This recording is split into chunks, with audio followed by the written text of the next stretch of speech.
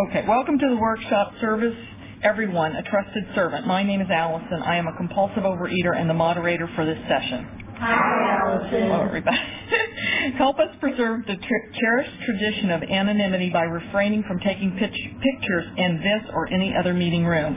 The format for this session is a reading, 2 speakers, and ask-it-basket questions. A basket with paper and pencil will be circulated for you to write any questions you may have for the speakers. Please specify whom your question is for. The reading is from OA 12 and 12, let's see, pages 123 to 124. Let's see here. All OA members share a responsibility for the operation of OA. Sometimes members who don't yet understand how our fellowship works will be heard to say things like, "Why did they change my favorite pamphlet?" or "Why don't they have a meeting in my hometown?" We soon learn that there is no they and them in OA, only we and us. Acting through literature committees made up of OA members from around the world, we decide what literature to publish, rewrite, or discontinue. If we want a meeting in town, it's up to those of us who want it there to start one. This kind of responsibility sometimes scares us until we remember the words of tradition too. All we have to do is the footwork, and we can trust that the outcome to our loving higher power who provides us with all the resources we need. Anyway. Okay, our first speaker is Ruth, who will speak for 20 minutes. Ruth?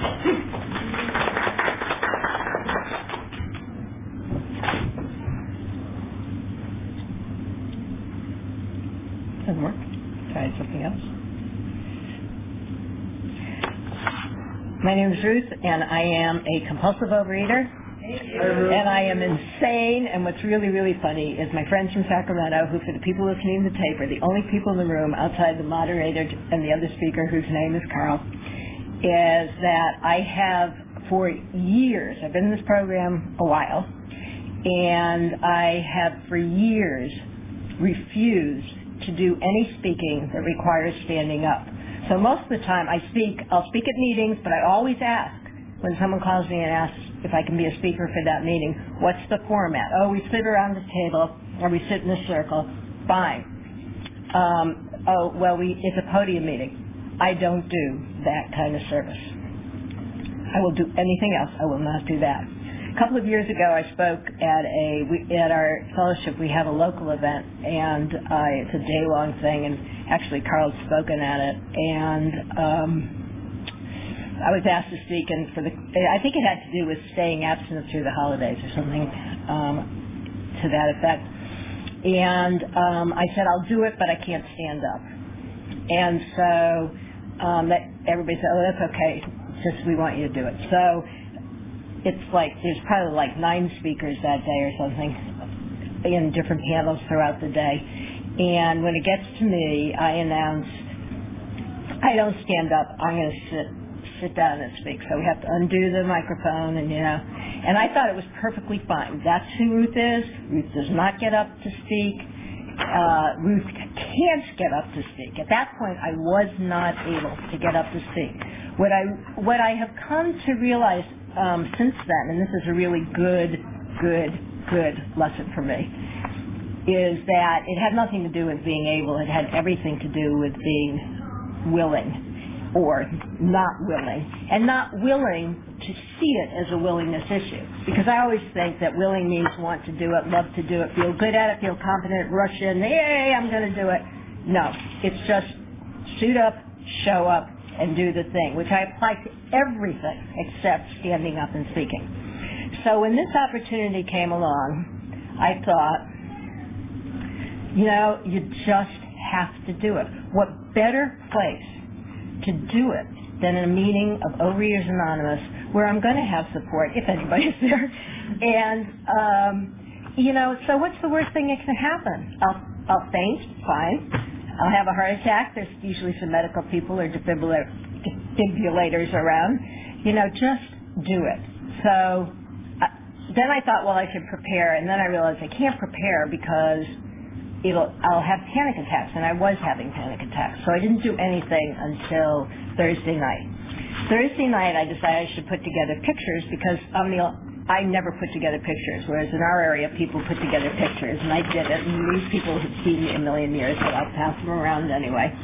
And what I'm realizing about all of this, it's just my way of being different, my way of being dramatic, my way of trying to protect myself from something that just was, now that I'm standing up here, and I'm not sure it would have made a difference if the room was full. It isn't that bad. And I think my pulse was up around, because I do aerobic activity sometimes, not in recent years, but sometimes, and enough to know when my pulse rate's really, really high. And I think it was up probably around 150, 180, which at my age is too high. But, I'm fine now. And this was the absolute gift from God, to be asked to speak, to totally panic, to come to an empty room, and to have the people who love me most in the world to be sitting here. So just to qualify quickly in terms of my history, I was a very, very happy little kid. I had a wonderful, wonderful childhood. It was a long time ago, as the sepia tone picture will point out. But when I was 3 years old, I was happy, joyous, and free, and that's what the picture is. And I remember my childhood up until 5th grade as being idyllic. I loved life. I embraced life. I did everything. I lived in the city. I went on buses by myself. I mean, I'd never let a kid do that now, but, I did things that I made friends with all the merchants in the neighborhood. I got picked up by the police at the age of 4.5 for having a parade in the street because my parents had taken me, to Macy's or Shriners or some kind of big parade. I thought that was great, so I organized a parade because that's the kind of thing I did. And you weren't supposed to do that, so I got in trouble, but and it took me a long time to understand that what people were looking at was a 4.5-year-old and not what a 4.5-year-old was feeling like, which was that I was 6 feet tall and how anybody would mistake what I was doing for anything other than a professional parade, I don't know. Anyway, a real turning point in my life was when I moved, when I was entering the summer between 4th grade and 5th grade. I moved from a urban area where, at least in my little area, I was kind of extremely comfortable and, to the extent that any kid that age is successful at being a kid, to what was then the wealthiest suburb per capita in the United States. And on the first day of school, the beginning of the awful part of my life began. And I got there, and my mom had we'd gone to the store and got maybe some kind of little pinafore with matching purse maybe, and everybody in the class was dressed in like designer stuff. This is 5th grade.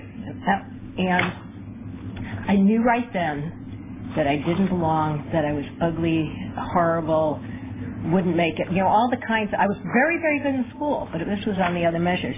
The second picture on there is from junior high school, and I look at it today, and it's okay.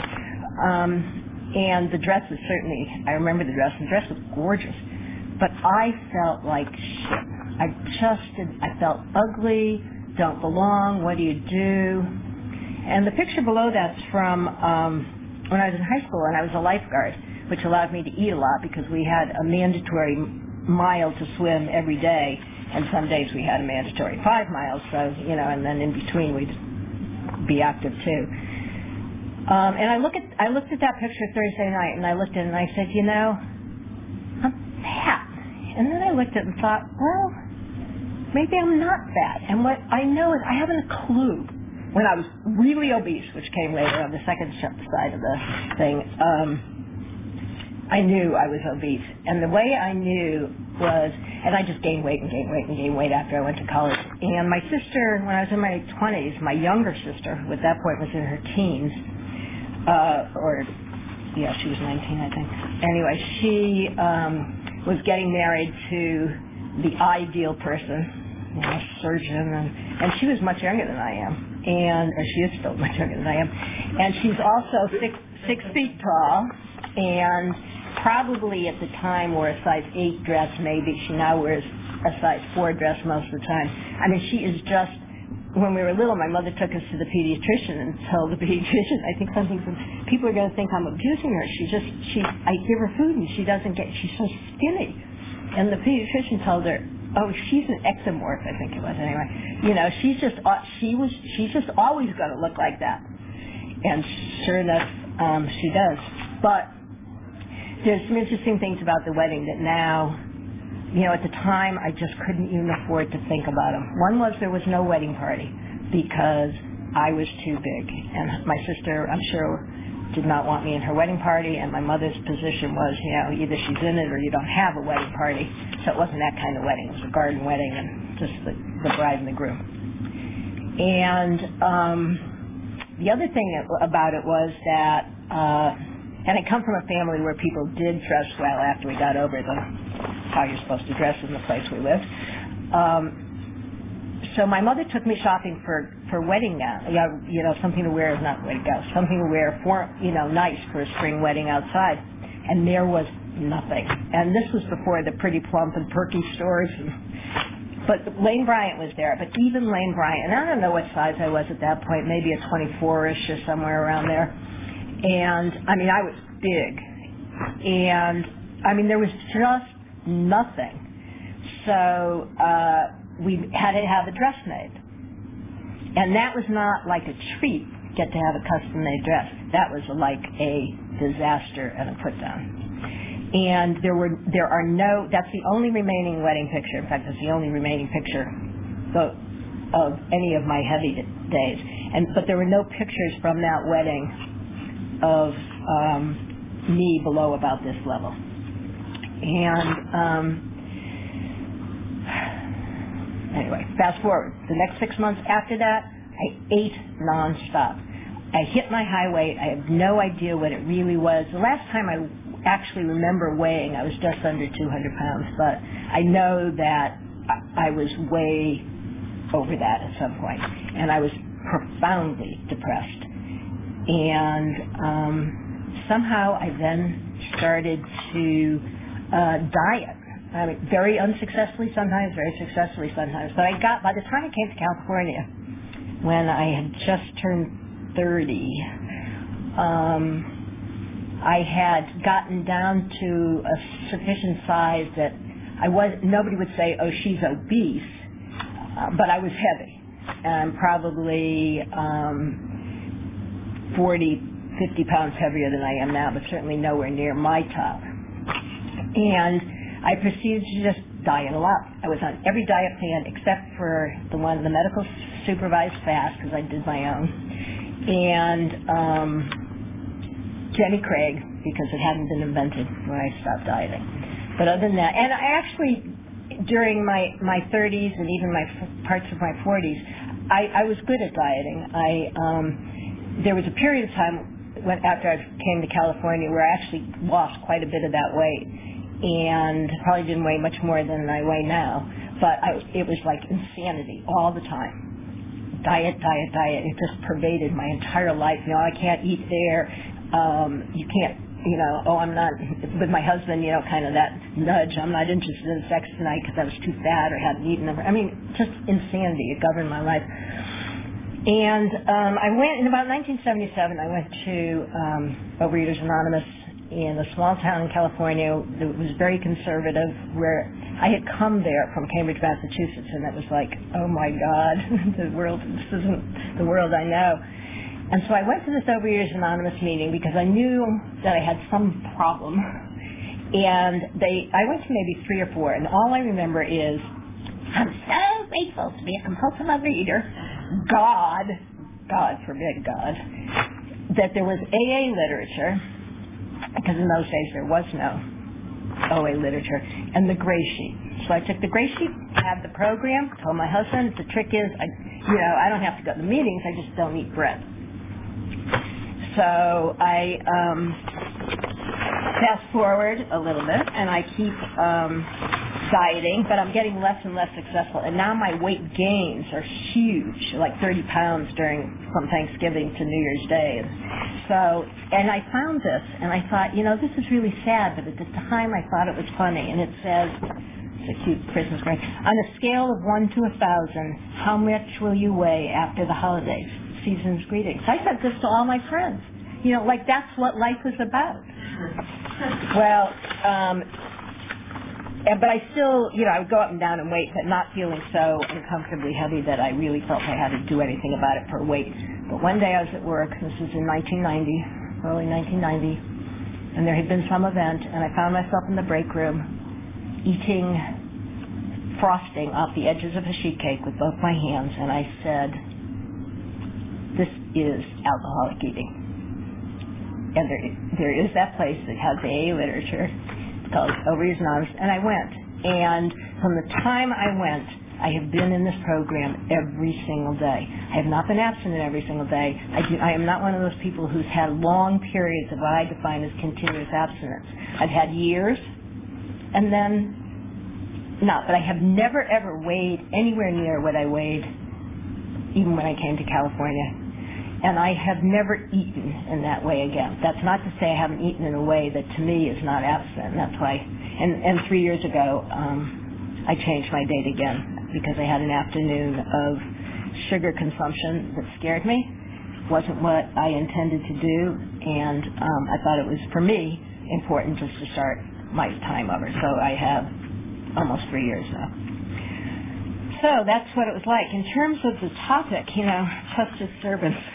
When I got to the program, first of all, what God, there was trusted servant of whom? And I thought the world was my trusted servant. Kind of like you're out on the freeway and that guy in front of you is going a little too slow, and like the Red Sea parted, the traffic should part for me. I mean, I am God, I guess I'm not.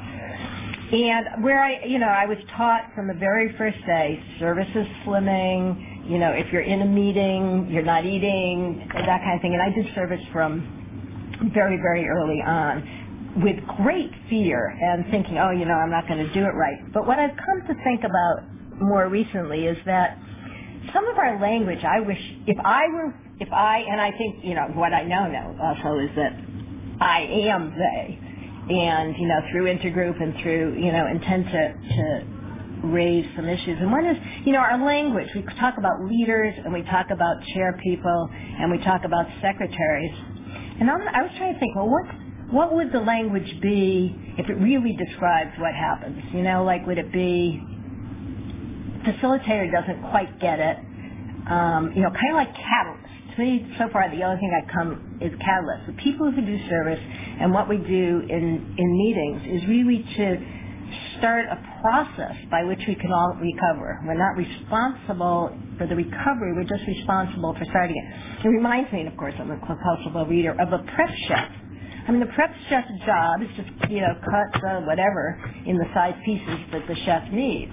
Well, the leader's catalyst job is to either make the coffee, open the door, make sure the literature is there, get a schedule published, do a newsletter, whatever it is, so that this thing can happen.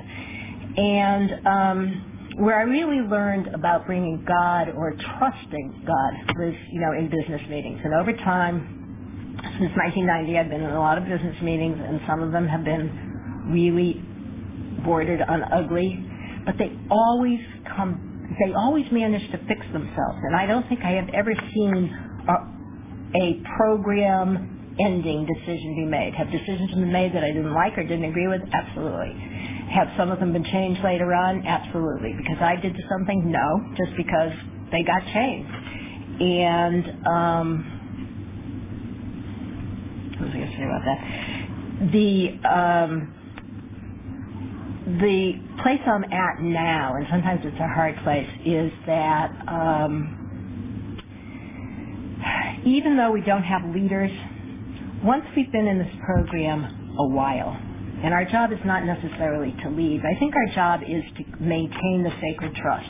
When I came to meetings early on, the first couple of years, when it was a tradition meeting, I didn't like it. I wanted the step meetings, the real stuff, the stuff that's going to keep me skinny or get me skinny, or make me happy. But I've come around completely that I'm much happier in the tradition meetings, because over time I found the traditions have tremendous applicability in my life, particularly in my marriage. The traditions have gotten me through some knotholes in recent years, because I worked them on my marriage, just like you worked steps, and I worked the steps too. And, I think we have a responsibility to maintain the traditions, which means to make sure, go to meetings that you don't always go to or that I don't always go to, and teach people about the traditions, not in a mean way. I mean, I used to say, when I first decided, I should do this, which was, maybe 3 years into the program, excuse me, that's crosstalk, don't do that, because crosstalk is sacramental.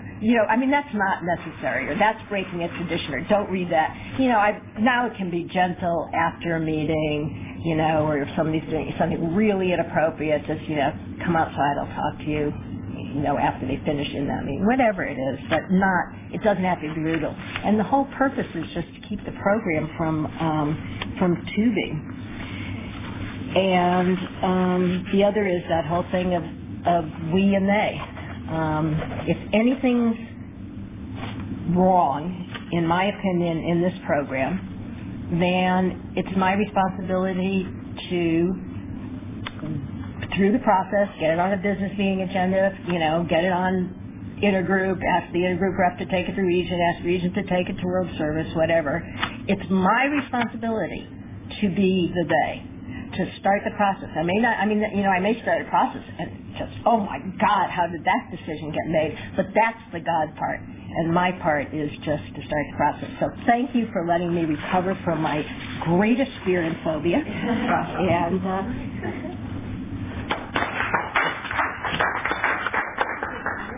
never know you have phobia.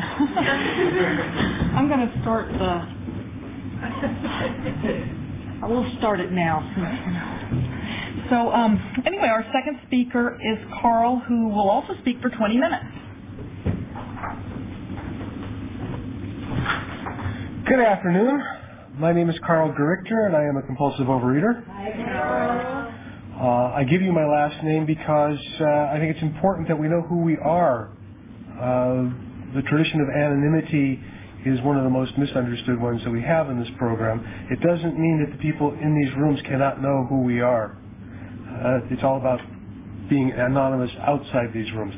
God forbid I get sick tomorrow and end up in the hospital. You're never going to find Carl G. You have to know who I am. So that's who I am.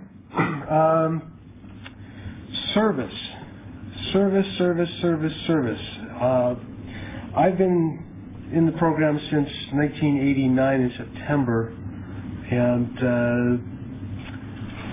service has always been a large part of my program. When I was in program about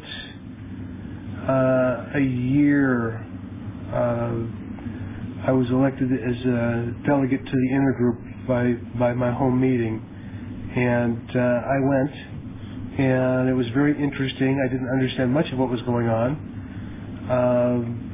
But after a while, I did. And, they were doing different events and having different committees and whatnot. And the end of the year came along, and they had elections for the intergroup officers.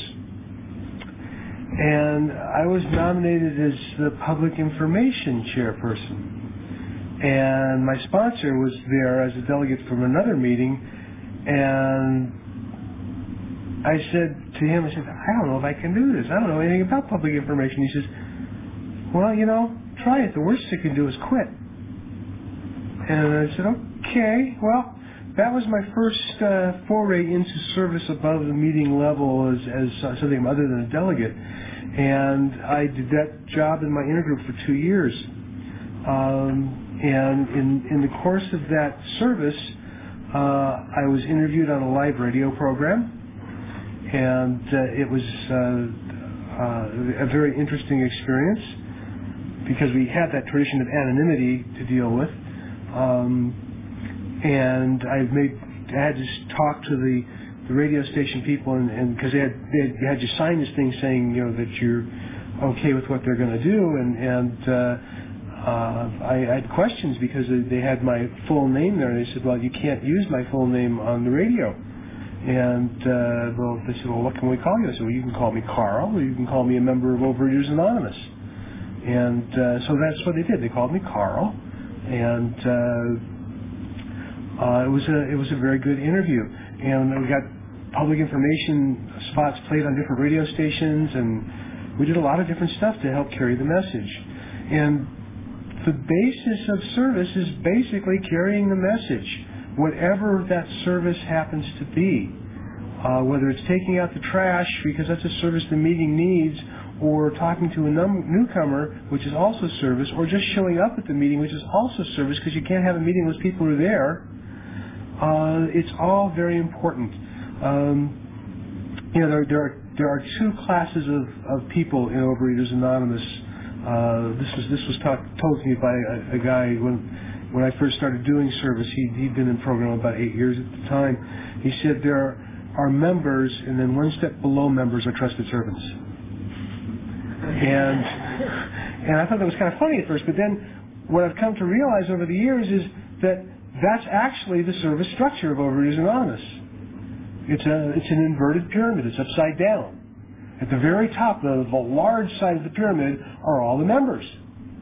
And then below that are the trusted servants, you know, at those meetings, and below that are the trusted servants at the intergroup, and below that are the trusted servants at Region 2 or the national service boards for some of the countries that don't have regions. And then below that is World Service at the very tip of that upside down pyramid. And that's the way it works. And over the years, I've done, after I was the public information chair of my intergroup, I was elected to be the chair of the intergroup. And I did that for 2 years. I can't remember how long, like 10 years ago. But at the same time, I took a position as a Region 2 representative. I went to my first Region 2 assembly. And I enjoyed that service. And I learned a lot in doing that service. And I learned a lot about rotation of service. For those of you that don't know what that means that someone who is the secretary of a meeting for 6 months, it's probably not wise for that person to be the secretary for another year and a half. It just doesn't. It's not fair to A, the meeting, B, the person doing that service, or C, to other people who should get into service and be doing that service. It's very important to rotate service. My intergroup has rules for how long you can be in a position. A board position you can only do for 2 years, and you can only be on the board consecutively for 4 years. As a Region 2 rep, same thing. Our intergroup had the same thing. The 2-year commitment, maximum 4 years without a break. Region 2 has the same thing. You can be in a position for 2 years. You cannot be on the board for more than 4 years at one time. It's important. Now, in the higher or the lower, depending on how you're looking at the pyramid, levels of service, Region 2, World Service, whatever, those commitments are longer than a 6-month secretary commitment because the jobs that are done take a longer time to do. And to get any continuity, it requires a commitment of a longer period of time so that when you start working on something like convention, for instance, which we're here at the Region 2 convention, that's a process that takes a year from the get-go. They're starting right now, and the people in this room can attest to that. They're starting right now to plan next year's convention in Sacramento. And if there was only a 6-month term, they'd have to reinvent the wheel in 6 months. So it doesn't work that way. When I was a Region 2 rep, and I did that for 2 years, and then I was reelected by my intergroup to do it for another 2 years. So I was the chair of my intergroup at the same time I was Region 2 rep for 2 years, and then I was no longer the chair of my intergroup, but I was now still a Region 2 rep. I was still going to Region 2, and towards the end of my 2-year term, my last 2-year term as that, I was elected to the Region 2 board as a treasurer. And I served in that position for 4 years as the Region 2 treasurer. And it was a lot of work. I don't think people realize how much work it is at that level for some of these positions. And it's usually a pretty thankless job. And I would not have traded that for the world. I got so much more out of it than I gave. There are perks to being on a region board or a World Service thing, because they pay for your room, they pay for your meals, whatever it is, when you go to the convention and things like that. And I went to 4 conventions as the Region 2 treasurer, and at those 4 conventions, I never saw a single speaker. I never went to a single workshop. Never went to a single panel or a marathon, because my job was to chase money. And that's what I did. And it was great. I don't regret it. I wish I had been able to hear some of the speakers. I've heard some of the tapes. I went to some of the events that night when things were closed, and it was wonderful stuff, because in doing that service, I got to meet people who have my disease. I was just listening to another workshop before I came in here, and there was a question asked that, have you ever had to abstain through a life-threatening disease? And I was sitting in the back saying, yeah, compulsive overeating, and none of the speakers answered that question that way, which I thought was very interesting, because I have a life-threatening disease. I'm a compulsive overeater, and it's a disease that wants to kill me. And as Ruth said, if I'm being of service someplace, I'm not eating. If I'm in a meeting, I'm not eating. And service is slimming. Well, service is slimming, but it's only slimming if I'm willing to put down the fork. I can be doing a lot of service and eat a lot of food at the same time. So, yeah, it's a slimming thing if you allow it to be a slimming thing. But what I find that every time I am willing to be of service, and I get to give service, so I don't have to be of service, I get to be of service. For me, it's not a have to. I don't have to, and I get to. It's such a gift for me to be able to be of service at a meeting if I can. So today, because of the way my life is, I can't do a lot of meeting level service, because I can't make a commitment to be at a meeting every week. I have a child that I have every other week, and I can't go to a regular meeting on the week that I have my daughter. So I've been fortunate enough again to be elected to service at the intergroup level of my intergroup. I'm the intergroup chair of my intergroup again. After 10 years, rotation has come around one more time. And it was a little scary to come back and do that service again, because in my intergroup there had been a lot of strife over the last couple of years in the intergroup itself. And one of the reasons I came back to it was because I had done the job before, and I was hoping that I could bring some sanity back to the delegates meetings. And thank you God that has been the case, and things are going quite well at our intergroup. But we just had one of our biggest fundraisers that we've had in years, and it wasn't anything that I did. I didn't plan it. I didn't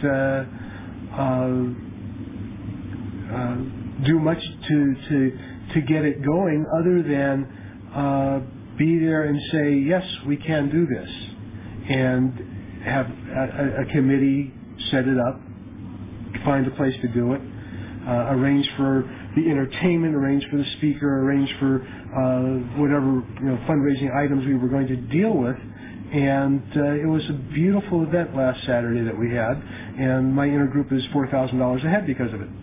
But again, I did nothing except show up at that event and set up chairs and tables. Because I'm no better than anybody else. I'm still Carl Gerichter. I still have a disease called compulsive overeating, and I am still willing to set up chairs and clean up and pick up papers and do everything that I did when I walked in the doors. I've just been fortunate enough to be given the opportunity to do service at another level. But it's all the same thing. And being a trusted servant means that I get to do the will of the body. I was at my delegates meeting a couple months ago, and the person in charge of coming out with our new speaker leader list brought it out and passed it out, and there were some glaring errors in it that some of the membership at the delegates meeting started going wacko about. And I said, this stuff, we have the copies right here. Cross out the number of your year's abstinence and write in the number. We'll do that on all these copies. And next time we need to print more, we'll change it. And then there was somebody else as well. I have a whole list here that didn't get in on time, and now it's not going to be on the list. And the person in charge of the list said, well, we had a deadline date, and you missed it, and we'll have another one next year. And a lot of people are not real happy with that, I'm looking at this person thinking, okay, we are trusted servants. We are to do what the body wants us to do. And one of the people said, well, how come we only do it once a year? And I said, well, we do it once a year because that's what it says in our policies and procedures. And if you want it to change, you let us know, because we are your trusted servants. We are here to do what you ask us to do. If you want us to do it again, let us know. That's what we're here for. And the person who's in charge of this list got up and made an amends to the meeting for her attitude, because she realized that she was not thinking outside the box. She had done her job. She had done it to the best of her ability, and she didn't realize that it could still be done again. And it just took talking and being rational about it and letting people know that the service bodies are there to do what the fellowship wants. Now, sometimes the fellowship wants stuff that we can't do. I had another time when a person at the delegates meeting made a motion to add exercise to the tools. And I said, well, we can't do that. Why not? Well, we can't do that because we are not the body that makes up that list of tools. That's the World Service Business Conference that does that. And, well, you print up this little piece of paper that has tools on it we read at meetings. Yes, we do. And we take that from the World Service pamphlet, The Tools of Recovery. And that pamphlet is done by committee at the World Service Business Conference. Now, our intergroup some years ago brought a motion to the World Service Business Conference to change the tools. And we did. We changed the tools so that anonymity was no longer a tool. No, abstinence, I'm sorry. Abstinence was no longer a tool. Plan of eating became the tool. Abstinence is our primary purpose. And that was because our intergroup had the desire to have that change made, because that's the way we saw it. We took it to World Service, we went through the proper channels, and that's what we did. And I told this person, you can do the same thing. If you want exercise as a tool, then you write it up as a motion for the World Service Business Conference, you submit it to the intergroup. The intergroup will vote on whether or not they want to submit it. And if they do, as a group conscience, I, as the chair, will sign the motion and send it to World Service. Because that's how this works. It all gets done on that pyramid. We do what you ask us, but as a group conscience. And the group has a right to be wrong. The group can decide to do something that is totally wrong. And what will happen is eventually they will either realize that they were wrong, or in the case of the meeting may die because they're not staying within the traditions or whatever. So service, it's complicated, but it's also very easy. You do what you can do. You do what you can to help carry the message. And the message of recovery is that one day at a time we can abstain from compulsive overeating and keep our organization healthy. The traditions, and I love what you said about Ruth, about the traditions working in a relationship. I firmly believe that if you read the traditions and you look at it from a relationship standpoint, they're great. They're great. I think about that myself all the time. But the traditions are what the trusted servants are required to deal with. The meetings are dealing with working the steps. The traditions, the trusted servants help us understand what those traditions are and how they apply. And it's always a requirement for World Service at the Region 2 board level that you are familiar with those traditions and have a working knowledge of them. So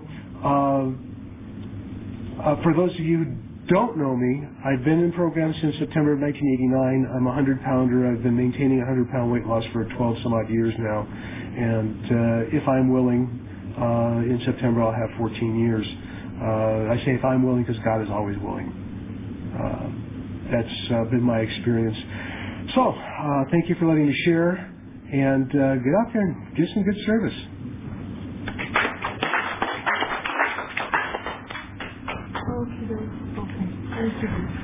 I know, huh? We got a long list here. Oh, I don't know if we can get through all these. Okay. All right. We will now have questions from the Ask It Basket. And we have some other questions back here, or you might think of some more, I don't know. This is, I guess, to just anybody. How do you know when you are doing too much service? What is an appropriate amount? I'll leave the question here. Maybe unwrap that microphone, we can pass it back to instead of just having to jump up and down. Okay. This is my test for the day to see if I can coordinate. Here we go. Good job. Not difficult. There we go. Okay. Okay, so what was the question? Here, you can read it again there. Okay. Let me get my glasses. How do you know when you are doing too much service? What is an appropriate amount? For me, if I'm doing too much service, I'm starting to burn out and I'm starting to resent it. And I don't want to have a resentment. I have a friend in the program that says, I'd rather that you resent me than me resent you. Because resentment will kill me. And if I start to resent my service, then I'm doing too much and it's time to let something go. But that doesn't mean you bail and just let it sit. You find somebody to replace you, or you go through the proper procedures of telling the service body that you're working with that you need to be replaced, and you step down gracefully and have somebody replace you. You just don't bail and never show up again. My take. I was going to say something similar, and the other part, and this has to do with my own character defects, is if I feel like how come I'm the only one doing this? You know, like the way I sometimes feel about cleaning the kitchen in our house or something. You know, how come, I'm the only one doing it? Then I'm doing too much service, and usually not because anybody begged me to, but because I just got myself in over my head or thought I was so indispensable that I was the only one who could do it, and that's just dangerous for me. Okay. This one says, I hate being treasurer and I am not good at it. What do you think about doing service you don't like? Well, I love being treasurer, so I do it. Well, I did it today. I think that it's okay to do service where you have strengths in that area. I think it's okay for someone who likes to do things on the web to be the webmaster for the intergroup. But I also think it's okay to do what I did today, and that is to do service for one's own growth and to get over one's own issue areas, whatever they are. If you're doing service that you don't like, i.e. treasurer, My question is, why did you take the service position in the first place? And in the second place, again, if you're starting to resent it, then don't do it. Find somebody else to replace you. But again, if you're going to take a service position, be ready to take that commitment very seriously and follow through with it. If it's not something you want to do, then don't do it. Don't stand up in front of the group and just because they nominated you, do it because you want to make nice to them or to please them. That's not a reason for doing service. Yeah. Well, those are only two questions out of the Ask It Basket, but they do have a couple of questions in the back of this thing that they said we could use, and there are a couple of them I sure would like to hear what you guys have to say. One is, when you feel disconnected or out of step, like during dry spells, how do you reconnect with the program and or your higher power? I do two things, and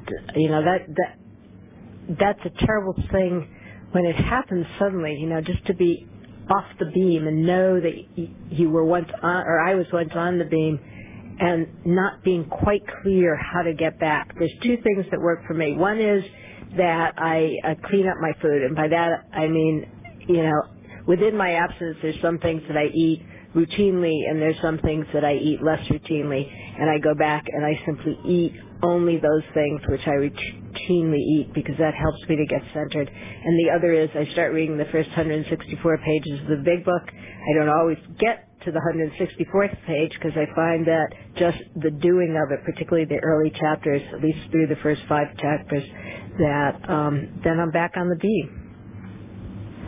I call my sponsor. And I talk about it, and we discuss it, and sometimes I rebel about what he wants me to do about it, and I do it anyway. Get back into my step work if I'm not doing it, and get to the meeting and pitch. That's works for me.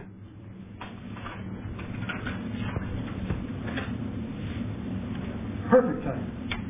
Yeah, that's fun. Okay. What role do you see the traditions in general playing in your recovery?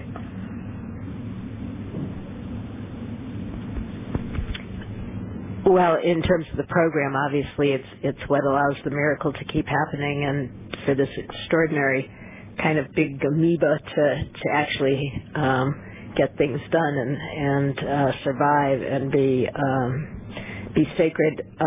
And for me, where the traditions have been most useful, as I indicated earlier, was in my marriage, but in many relationships, whether it's my family, my sister in particular. They've just helped me to structure a way of approaching relationship problems that have been challenging for me. The steps are what keep us healthy as individuals. The traditions are what keep us healthy as a group.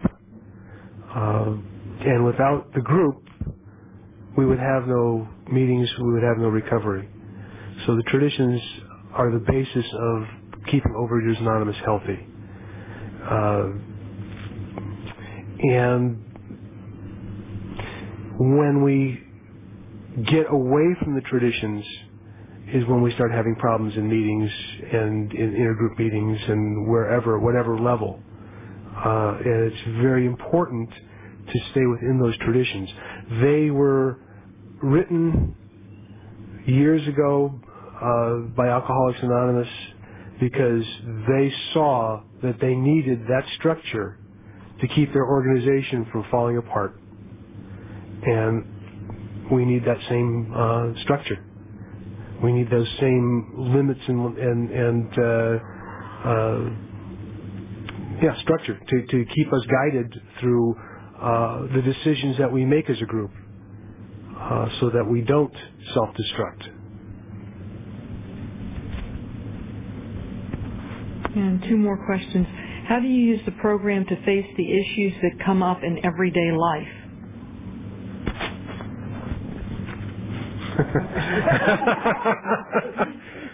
Carl, Paul will go first. Okay.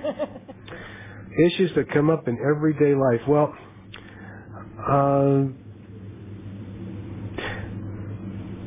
honesty is something that I didn't used to have a lot of, and I still have a problem with it now and again. Sometimes I will bend the truth because of fear, and but basically what the program tells me to do, that I have to be responsible for my actions, and whether I'm at work or whether I'm at home with my family, I have to be responsible for my actions.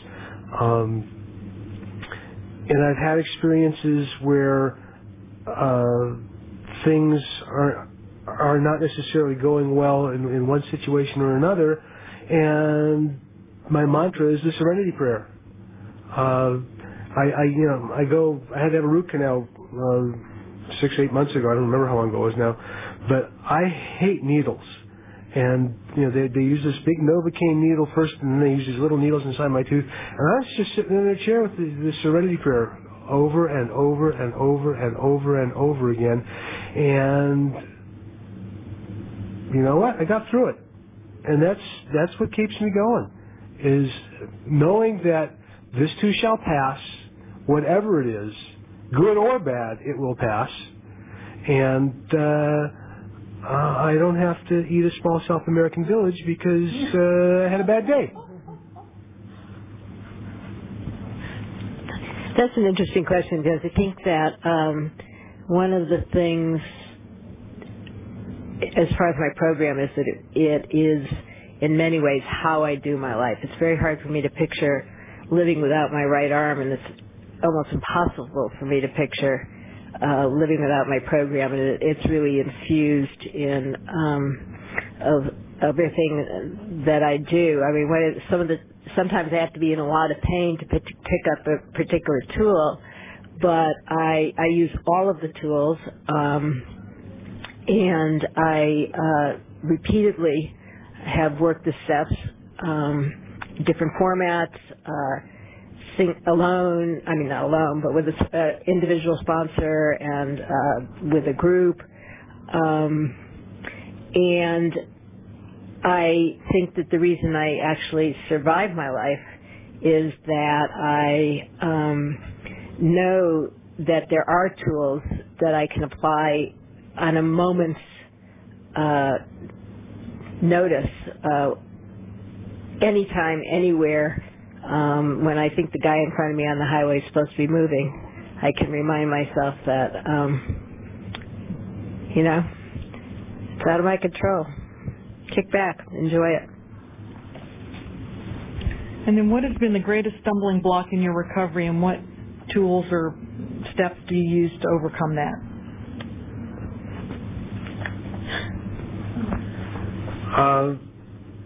The greatest stumbling block in my recovery is myself. I get in my own way.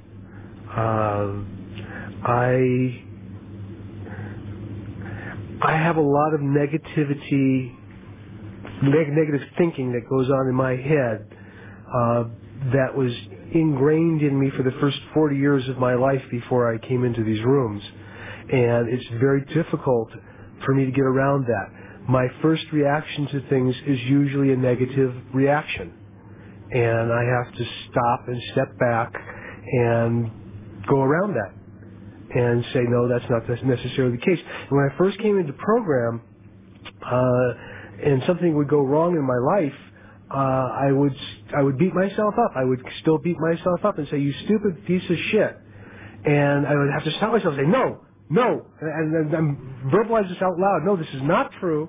This is just something that's going wrong. You are not a piece of shit. And I have to get out of my own way. And I've been in program almost 14 years now, and it's still there, and I still have to work on it, and I still do. I'm a work in progress, and I continue to endeavor to keep that negativity in its little cage. I'd like to keep it in there all the time, but it doesn't tend to be that way. It kind of sneaks out through the bars now and again and creeps up on me. And I have to look at that. And sometimes I use it in a joking manner. And it gets my sponsor points it out to me now and again. Not that he judges, but it does. It gets him. I get my own way, and that's the biggest stumbling block. I'd have to say the same thing. I think that since the time I came to my first meeting in the 70s, and then when I came back in 90, that there have been two areas of thinking that have been pitfalls for me, and for many, but for me in particular, they have been, I am not a compulsive overeater, or if I'm a little more in touch with reality, I don't want to be a compulsive overeater. And the second one is compulsive eating isn't a disease. We're just fooling ourselves, this isn't a disease, and if I was just a good roof of some kind and just could, get that skill, just like I've mastered other skills, then, this would be fixed permanently. And, the only thing that's changed is I don't do that as often, not nearly as often. And the other is that even if I'm doing it, I tell myself, I know that's not true. And I tell myself I don't have to want to, but I am maintaining my willingness to do the things every single day that allow me to stay clean with my food, abstinent, and more important than anything else, serene. Thank you guys so much. Yeah, awesome. Let's see. It is now time to close this workshop. Please join me in a moment of silence, followed by the OA promise, which I don't have memorized.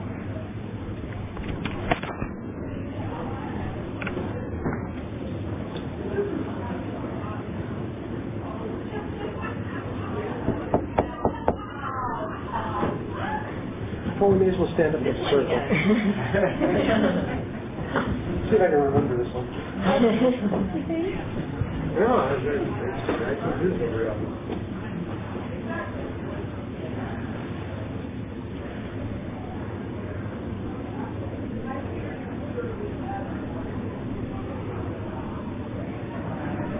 Put my hand in yours, and together we can do what we could never do alone. No longer is there a sense of hopelessness. No longer is the use dependent on our own unsteady willpower. We are all together now, reaching out our hands for a power and strength greater than ours. And as we join hands, we find love and understanding beyond our wildest dreams. Keep coming back. It works if you work it.